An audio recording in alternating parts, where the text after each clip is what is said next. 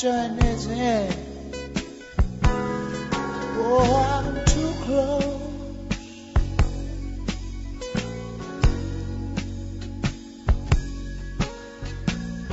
to shaking hands with all my friends. You know I'm a too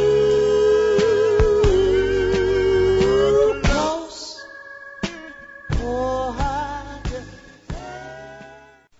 Hi there, welcome to our Soul Food broadcast, a ministry of Calvary Chapel, Princeton, West Virginia.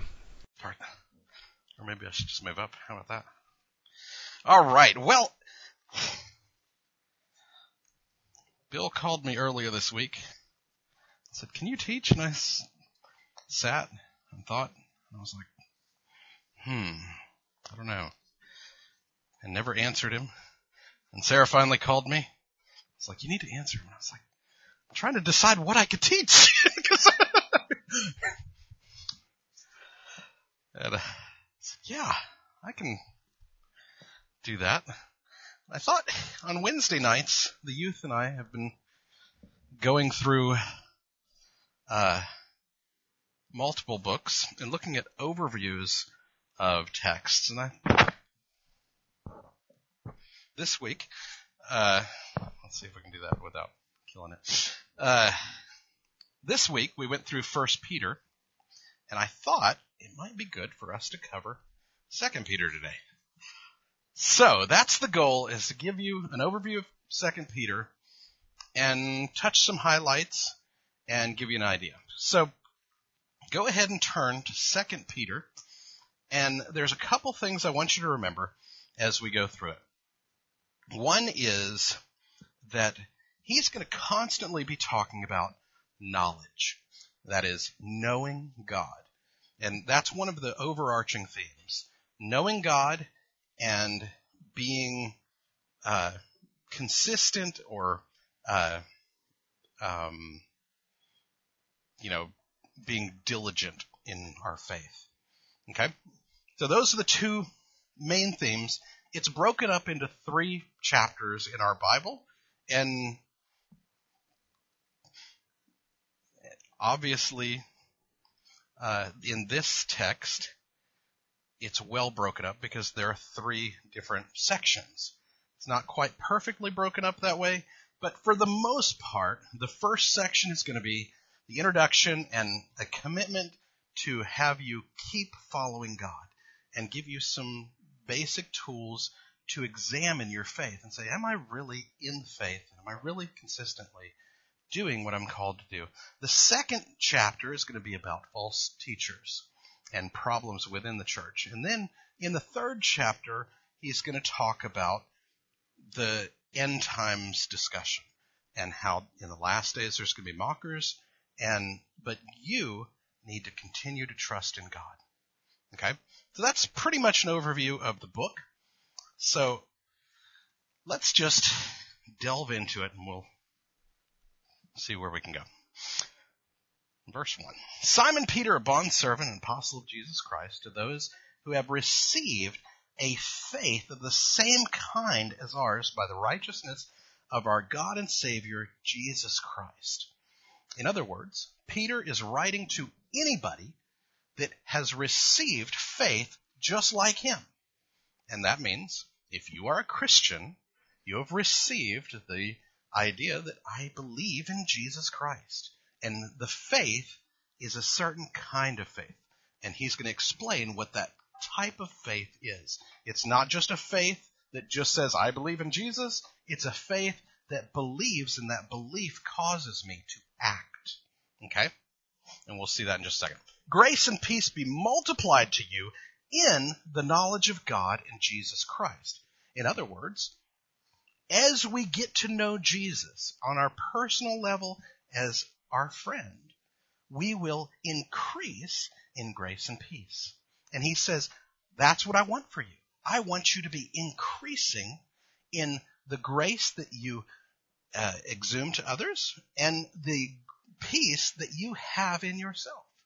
And on the same side, you are receiving grace and you impart grace to others. Okay?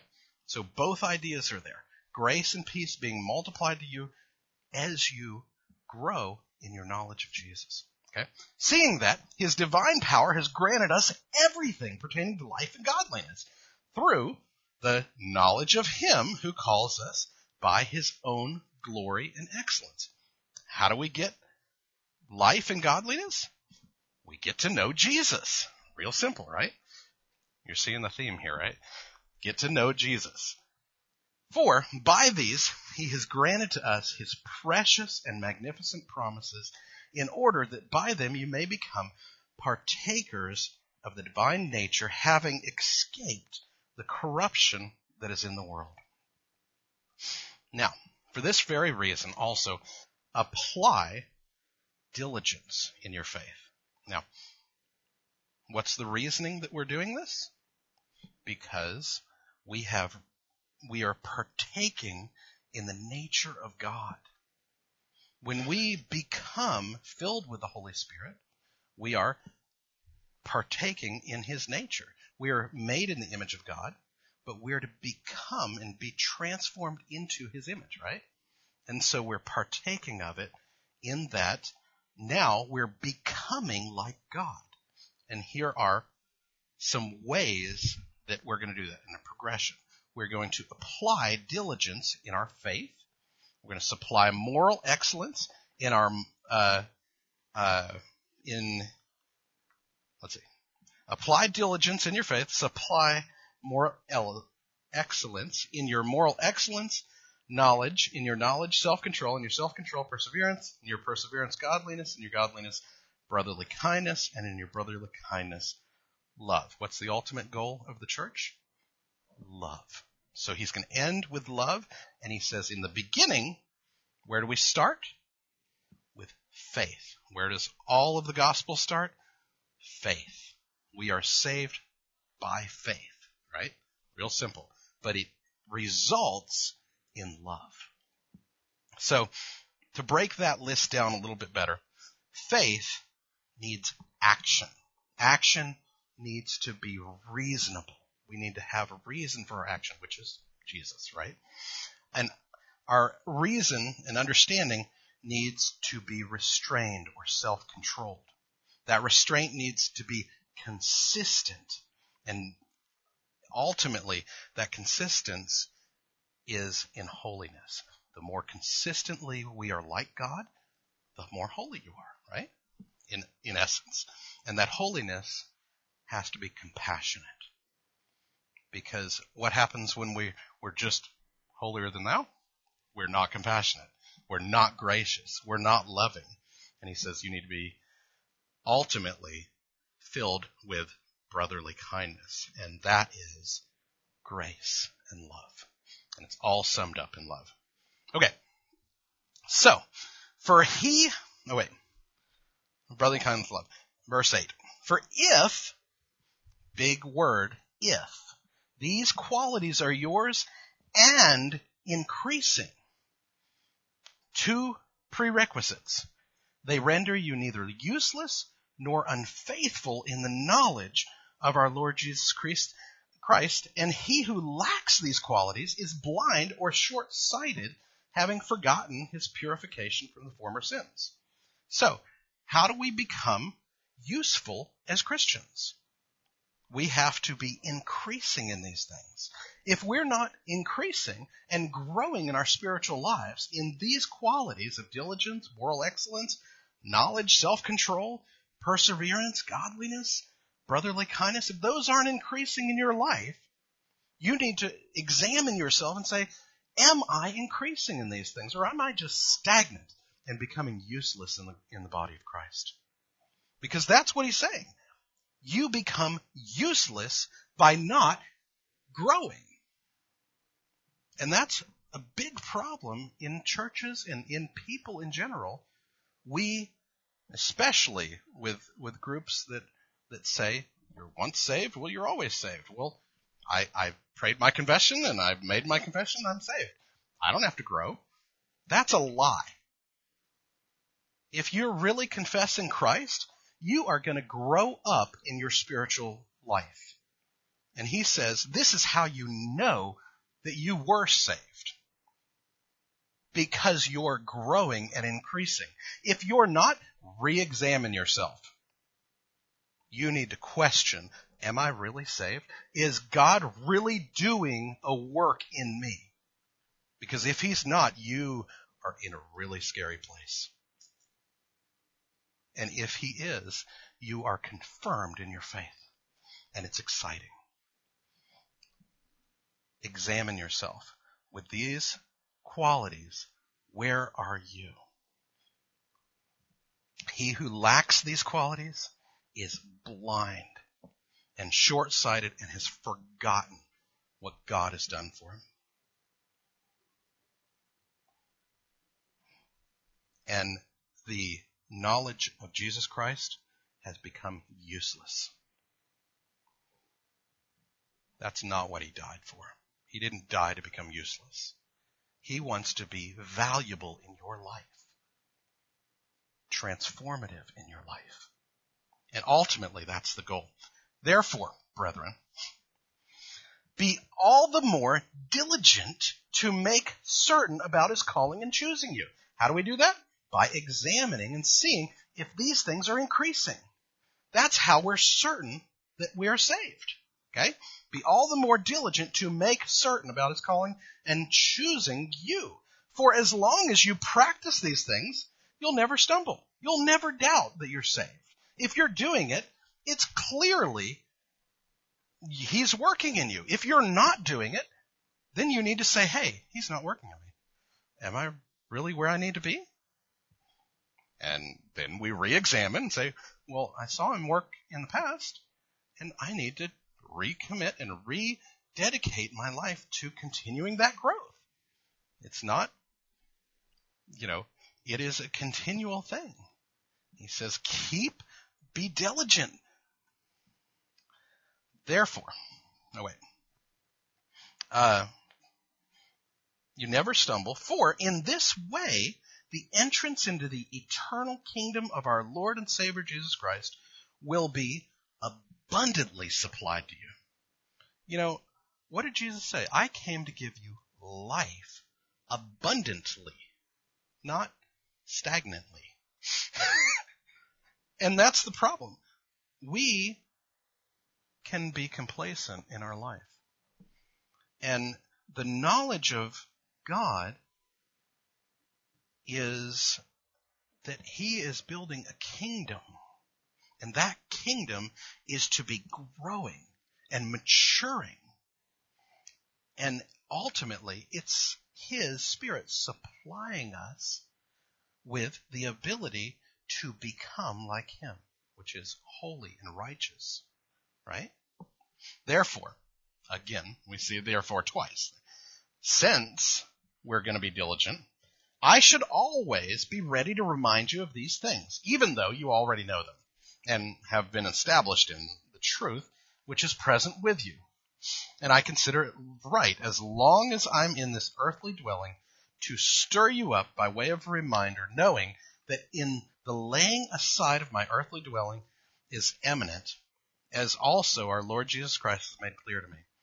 And I will also be diligent that at any time after my departure, you may be able to call these things to mind. What's the whole point of the letter? I'm about to die. This is my last will and testament. This is the essential of what I want you to remember about the faith and about following Jesus. And I know you guys already know it. And if you don't, there's a problem. But you should already know it. And that's okay. I'm going to keep driving it into your heart because it's that important. Okay? Be reminded, be diligent.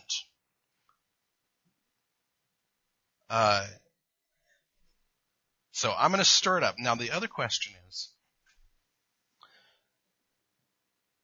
Peter's heart here is to stir you up, to get you excited about the faith. That should be our heart for each other, to stir each other on to good works. No, we're not saved by good works. We're confirmed by our actions. And so as we stir each other, Keep going. Run the race. Be committed. And then you can be confirmed in your faith. You know, there's so many people doubting, and they're like, you know, I'm insecure about where I am spiritually. Because you've stopped running. Keep going and spurn each other on to that dedication, that commitment. For we didn't follow cleverly devised tales. We made known to you the power and coming of our Lord Jesus Christ, but we were eyewitnesses of his majesty. For when he received honor and glory from God the Father, such an utterance as this was made from to him by the majestic glory. This is my beloved Son, with whom I am well pleased. And we ourselves heard this utterance and made from heaven when we were with him on the holy mountain. And so we have the prophetic word made more sure, to which you do well to pay attention, as to a lamp shining in dark place, until the day dawns and the morning star arises in your heart. He says, we saw it, we are confirmed in it, and you're going to do well to trust the confirmation. Because ultimately the goal is for that same confirmation to arise in your own hearts. That's what we want for you. So that you are confirmed in what you believe about Jesus, because he is doing a work in your life. And it's exciting, and I know that it's real. If it's not, you need to re-examine it. He says, but know this, first of all, that no prophecy of Scripture is a matter of one's own interpretation. For no prophecy was ever made by an act of human will, but men moved by the Holy Spirit spoke from God. But false prophets also arose among the people, just as there will be false teachers among you, who will secretly introduce destructive heresies, even denying the master who bought them, bringing swift destruction upon themselves. We need to be very careful that we are not entangled in false teaching. These guys appear to be good followers of Christ, right? They were bought by Christ. Christ's death paid for their sin. Yet they have lost right doctrine. They have started following heresy. And in another book, he says, hey, they were with you for a while, and they went away, which means they were never really with you. And that's a disturbing thought. These guys deny even the master who bought them. And many will follow their sensuality, and because of them, the way of the truth is maligned. And in their greed, they will exploit you with false words. Their judgments from long ago is not idle, and their destruction is not asleep. For God did not spare the angels when they sinned, but he cast them into hell and committed them to pits of darkness reserved for judgment, and didn't spare the ancient world, but preserved Noah, a preacher of righteousness, who, with 7 others, when he brought a flood upon the world of the ungodly. And if he committed the cities of Sodom and Gomorrah to destruction by reducing them to ashes, having made them an example to those who would live ungodly lives, ungodly thereafter, if he rescued righteous Lot, oppressed by the sensual conduct of unprincipled men, for by what he saw and heard, that righteous man, while living among them, felt his righteous soul tormented day after day with their lawless deeds. That should be you. When we see the world around us, it should be torturing. It should be disturbing, the unrighteousness around us. But yet, Lot was in the middle of it, and God rescued him out of it. God's faithful. He's going to make a distinction. The Lord knows how to rescue the godly from temptation and to keep the unrighteous under punishment for the day of judgment. He will make that distinction properly, and the timing is in his hands. Verse 10, and especially those who indulge in flesh in its corrupt desires and despise authority, daring, self-willed, they do not tremble when they revile angelic majesties. Whereas angels who are greater in might and power do not bring a reviling judgment against them before God. But these, like unreasoning animals, born as creatures of instinct to be captured and killed, reviling where they have no knowledge. What's the key word? Knowledge. They do not know Christ. They are lacking in their understanding. Will in the destruction of those creatures, that is the angels, also be destroyed. What was hell made for? The angels, the fallen angels. He says they will be destroyed with them in the final judgment. Suffering, wrong, is the wages of doing wrong. They count it a pleasure to revile in the daytime. They are stains and blemishes, reviling in their deception, reveling in their deceptions, as they carouse with you. Having eyes full of adultery and that never cease from sin, enticing unstable souls, having a heart trained on greed, accursed children. We need to be very careful that we are stable in the faith, because these guys are out to entice those who are unstable. How do we become stable? Examining ourselves and not being stagnant. Pressing on to the goal of the higher calling of the Lord. All right? Forsaking the right way, they have gone astray and have followed the way of Balaam, the son of Beor, who loved the wages of unrighteousness. But he received a rebuke for his own transgressions from a dumb donkey, speaking with the voice of a man, restraining the madness of the prophet. These are springs without water, mist driven by a storm, for whom the blackest darkness is reserved. That's a scary thought. False teachers are committed to the blackest darkness. Both spiritually, they're already in it. They are so deceived, there's nothing that they can see of the light. And yet the judgment is also exactly that.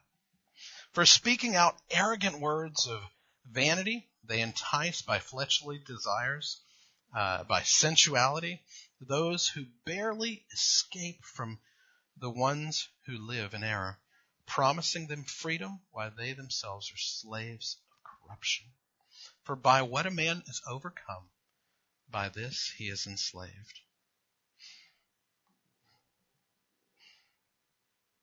What has Jesus overcome? He overcame the world. And we are now more than conquerors. We are to be overcomers, not re-enslaved and re-entangled in the old sins that God has released us from. You know, I know for me, there have been many times when there's temptation for whatever sin it is. And I've had to say, God has taken that away from me.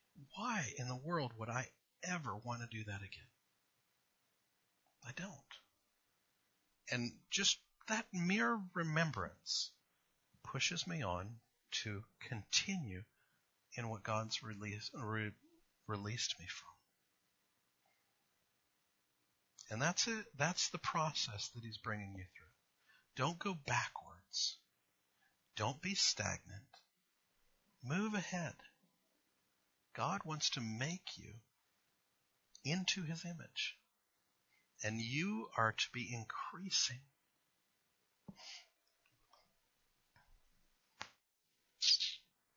I lost my place.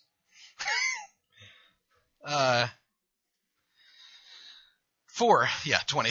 For if after they had escaped the defilements of the world by the knowledge of the Lord Jesus Christ, they are again entangled in them and are overcome, and the last state has become worse for them than the first. For it would be better for them not to have known the way of righteousness than to have known it and turned away from the holy command delivered to them.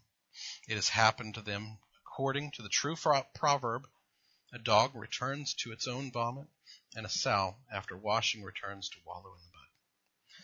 Now that section has a lot of theological implications, and if you want to delve into that, come next week on Sunday morning. We will talk about some of those issues.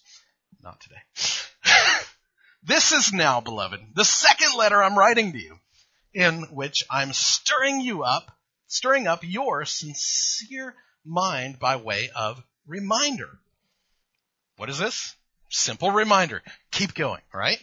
I want to remind you constantly. And this is the second time he's written a letter to remind them and stir them up. That you should remember the words spoken beforehand by the holy prophets and the commandments of the Lord and Savior spoken by your apostles. In other words, keep being reminded of the Word. That's the Old Testament, the holy prophets, and the apostles, the New Testament. Be reminded, be in the Word, keep reading, keep studying the Word of God. You need that. If you're not in it, you're not going to have it played out in your life. You become stagnant. Keep being reminded. Keep delving into the Word of God. Know this, first of all, that in the last days mockers will come. Now, in the last chapter, he's talking about problems in the church. He says there's going to be false prophets that are in the congregation that are going to entice you and mess up your faith and try to twist up the scriptures and mess everything up. Now he's going to move to outside of the church. In the last days, there will be mockers that will come with their mockings, following after their own lusts, and saying, "Where is the promise of his coming? For ever since the Father fell asleep, all continues just as it was from the beginning." It's just going to continue. What's the point, right? For when they maintain this, it escapes their knowledge. Now there's three things that are going to escape their knowledge. That by the word of God, the heavens existed long ago, and the earth was formed out of water by water. In other words, they're not remembering that God created it all. What's the first lie? Denial of creation. Second thing, through which the world at that time was destroyed, being flooded with water. What's the second thing? But the flood was the second part. What's the flood have to do? It's a reminder of history, okay? And that God is faithful to judge, but he's also faithful to protect. But in the present heavens, through the flood with water, but in the present heavens and earth, by his word are being reserved for fire, kept for the day of judgment and destruction for the ungodly men. What's the last thing? Judgment. The mocker will deny the judgment of God. Okay? Three things that the mockers are going to deny. But do not let this one fact escape your notice, beloved, that with the Lord 1 day is as 1,000 years, and 1,000 years is 1 day. The Lord is not slow about his promises, as some count slowness, but rather is patient towards you, not wishing for any to perish, but for all to come to repentance. What's the ultimate? What's the biggest problem that is in our mind? How long? What do we see in Revelation when the group is in heaven, and they say, how long until you destroy all this junk? Why are we still dealing with horrible things? And he says, here's a robe. Just wait a little longer. I'm being patient with them, but there will be a time I'm going to judge. And it's a perfect time to judge. Not earlier and not later. The judgment is perfectly timed out for the purpose of bringing all who will repent to repentance. So as we look at this slowness, we have to say, God still has others to repent. And so we, in our hearts, have to continue to present the gospel to the world, because there are many who still need to hear it. And so that urges us on to present the gospel so that they hear it, which will usher in the kingdom of God and will ultimately bring the destruction, because once they've all heard, he's got to destroy, right? So, but the day of the Lord will come like a thief, in which the heavens will pass away with a roar, and the elements will be destroyed with intense heat, and the earth and its works will be burned up. Since all these things are to be destroyed in this way, what sort of people ought you to be? In holy conduct, in godliness, looking for and hastening the coming of the day of God, on account of which the heavens will be destroyed by burning, and the elements will melt away with intense heat. But according to his promise, we are looking for a new heaven and a new earth in which righteousness dwells. What's the purpose? Why are we still here? To bring others into that new heaven and new earth. He called us to go into the world and make disciples. Our desire is that no one perish, but that all come to faith in Christ. We understand that's not going to happen. People are evil. And unfortunately, there is a destruction coming. But our hearts are to be looking forward to what is to come. Not necessarily the destruction, but the new heaven and the new earth that is to come. That's our hope. That's where our faith is. It's not in this world. And when it is in this world, that's when we get stagnant. We get bogged down with the horrible things that are going on around us. How our life is not perfect. It's not great all the time. But there is a blessed hope waiting for us. And even now, we are to live out. When it's increasing, we are entering into the kingdom of God. And it changes everything. And it brings that hope into our lives. But when we're stagnant, we fall into that depression. We fall into that uselessness. Verse 14, therefore, beloved, since you look for these things, be diligent to be found by him in peace. Where did we get grace and peace? From the knowledge of Jesus. Be diligent to know Jesus. That's the heart of this whole book. Commit to knowing Jesus.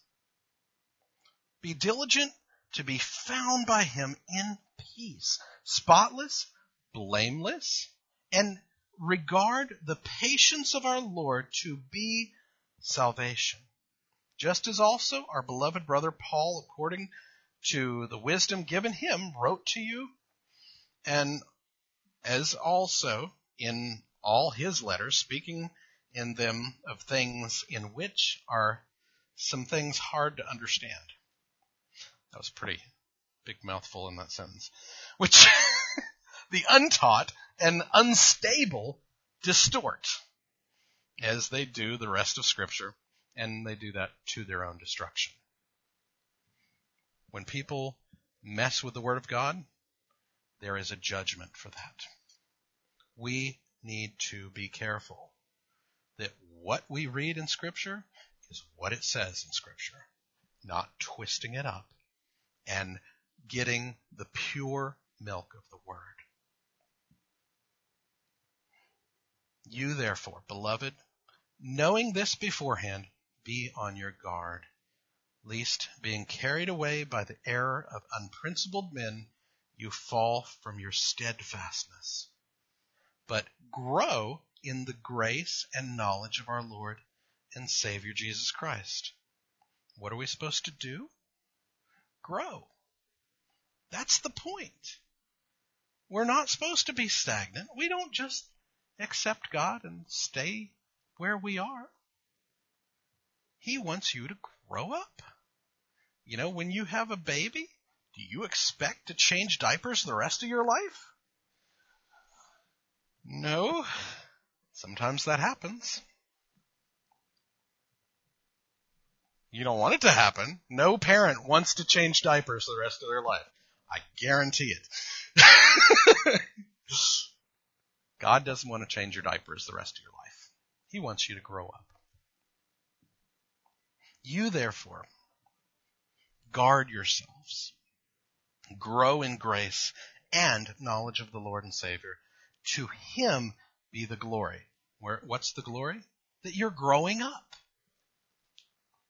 When you see that growth happening, it's not you. It's the Holy Spirit working in you. And so you can glorify God and say, yeah, okay, you're saving me. I'm saved because I know you're working in me. It's exciting. And I don't have to worry about my faith anymore because you're doing something. To Him be the glory both now and to the day of eternity. We are to press on to know the Lord. What was the point? Keep on following Jesus, growing in it. Keep resisting false teachers and mockers. And finally, trust that God is faithful. Real simple. It's the entirety of the book in 3 points. Know your relationship with God and grow in it. Know and realize the truth and don't be deceived by people who are twisting it up. And know your place with God, that He has made a home for you in His kingdom. Let's pray. Father, we thank you that you are the God that loves us, that wants to see us grow in your grace, that wants to see us loving each other and building your kingdom. Give us that heart as we go out from here. In Jesus' name, amen.